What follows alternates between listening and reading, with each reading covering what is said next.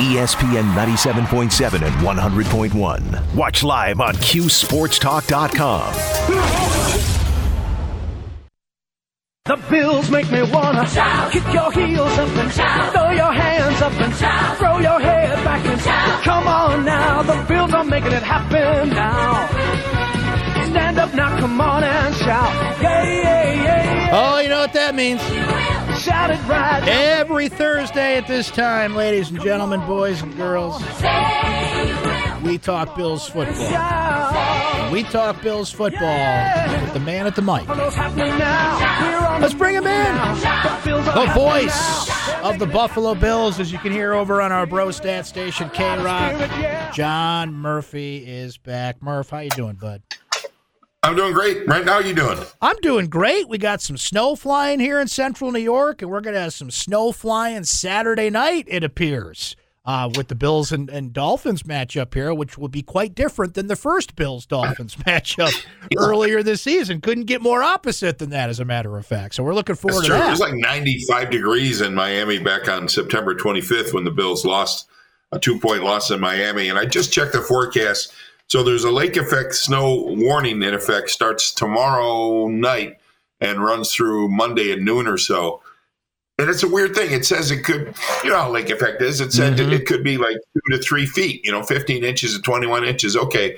But if you look at the forecast for Saturday, it says 1 to 3 inches is predicted. So I don't know. I guess that's the unpredictability of lake effect, right? That's it. We just got to see what happens Saturday night. It was interesting to hear Mike McDaniels talk this week, Murphy. He's kind of going like mind over matter. He's not really focusing on it. And I guess that's good news for the Bills because I think that's something you do have to account for when you play in the snow in a game like this and somebody that coaches a team that doesn't do it often, right? I think that would be a factor if the weather gets as bad as some say it could be. That is a key advantage for the Bills, is it not? Yeah, let me discuss that for a second. I did see McDaniel run around practice today with a T-shirt that said, what did it say? I wish it were colder or something. I don't think he means that. But I don't know how much of a factor it is. I did our pregame interview with Coach McDermott this morning, and I asked him that. I mean, you got two teams that both, very few players come from this area, so they're not really used to it. The Bills practice outdoors here at least 1 or 2 days a week. But it can't. The major impact of weather is the wind, right? That affects the game.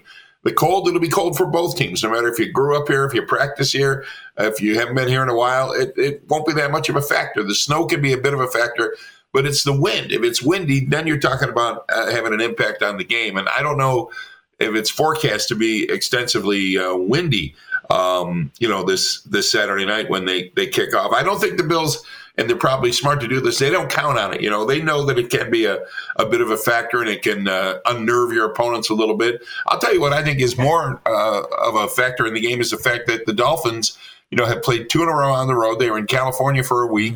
They played Sunday night, flew back home, probably got in at 6 or 7 a.m. Monday, and now they have to leave tomorrow, Friday, to fly up here. Yeah, there's a temperature change from where they were in California and where they were at home in Miami, and that'll be, they'll feel that. But it's just the wearing down of all that travel, 3 road games in 3 weeks, 2 of them out west. I think that's a bigger factor than the cold or the weather will be. That's a great point, Murph. John Murphy joining us, the voice of the Buffalo Bills. And look, this is a game where, Buffalo wins and they get a playoff spot. I don't think they're going to lose their playoff spot anytime soon, barring an epic collapse here. But they lock it down here. It's a strike back on the loss to Miami that puts, further more of a spike in on the division, which they need to do, which they started with the Jets last week, would happen again here. So, yeah, weather aside, just what's on the line in this game and how hungry this team is going to be to beat Miami based on what happened in the first matchup. Then you add in Cole Beasley to the mix. And there's some interesting things happening with this team right now, Murph. Even with a few weeks to go, you're still tinkering with the roster and trying to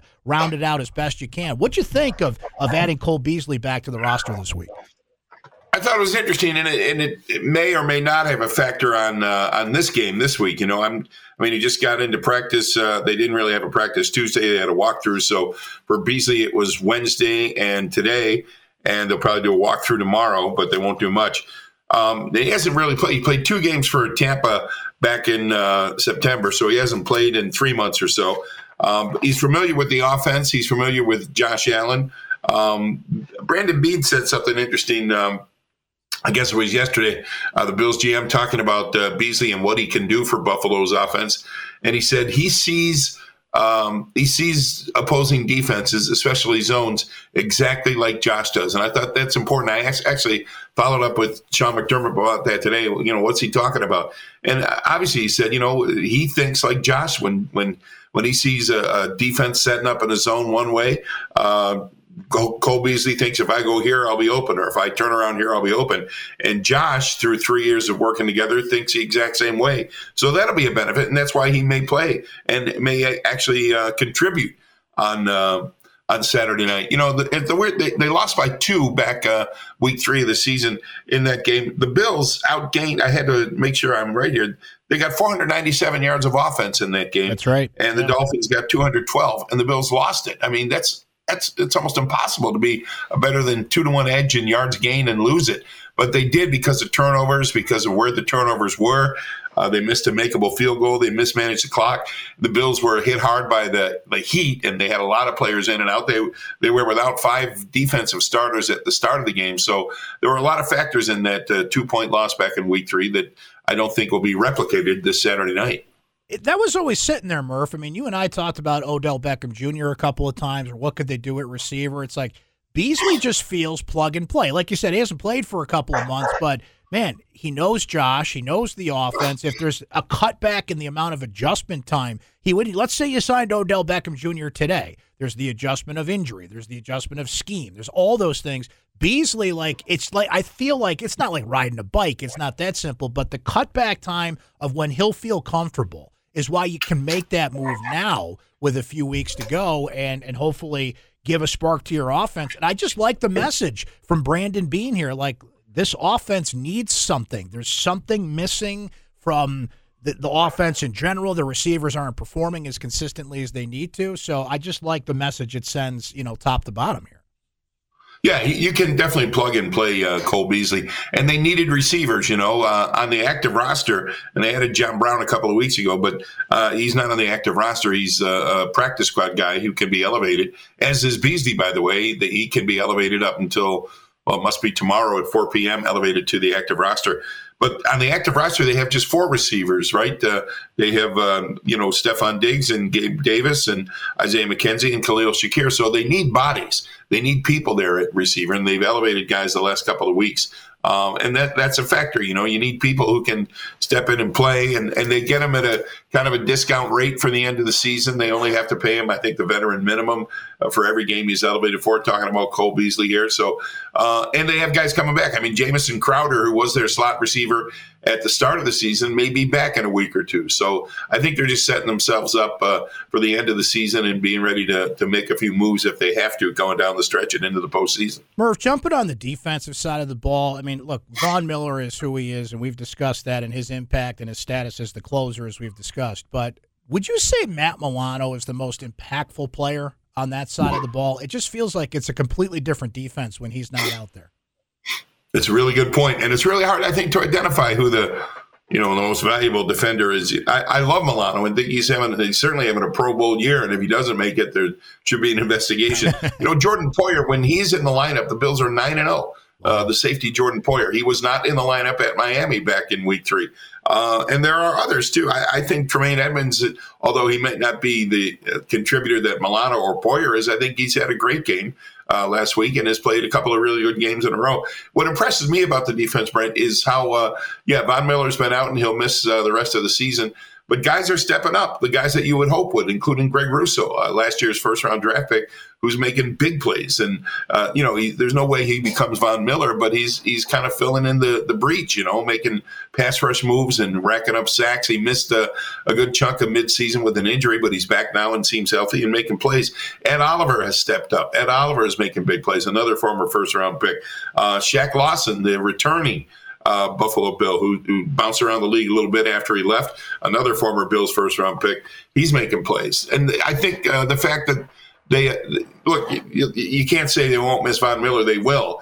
But I don't think they've really missed him yet. And I think they got to just continue to get plays from other guys as they have for a couple weeks and go where it takes him. Here's where that impact of Von Miller comes in, Murph. I think we talked about this before, but it bears repeating. Like, he kind of took Greg Rousseau under his wing, didn't he? And taught him some things. And, like, you're starting to see the timing of Rousseau coming into his own as a player. And I'm having Von Miller around to teach you some of these things. It's like having Picasso around to teach you how to paint a little bit.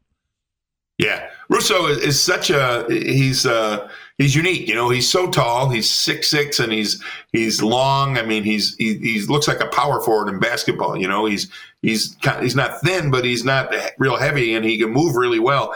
But he takes up so much space and is such a good pass defender when he gets his arms up there that he's unique. There's not a whole lot of guys like Greg Russo in the league.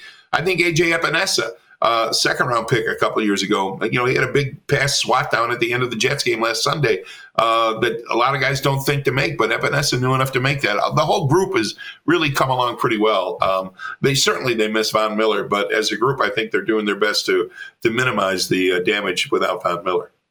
Murph, great stuff. Always appreciate the time. Stay warm Saturday night. Looking forward to the matchup and looking forward to catching up with you one more time before the holidays next week. Okay. Thanks, Brent. Good talking with you. Thank you, Murph. Always great to have you as well, my friend. That's John Murphy, the voice of the Buffalo Bills. Hot takes await. The NCAA has a new president, and they've kind of stepped away from their usual process to name that president. Will it work? We'll talk about it next.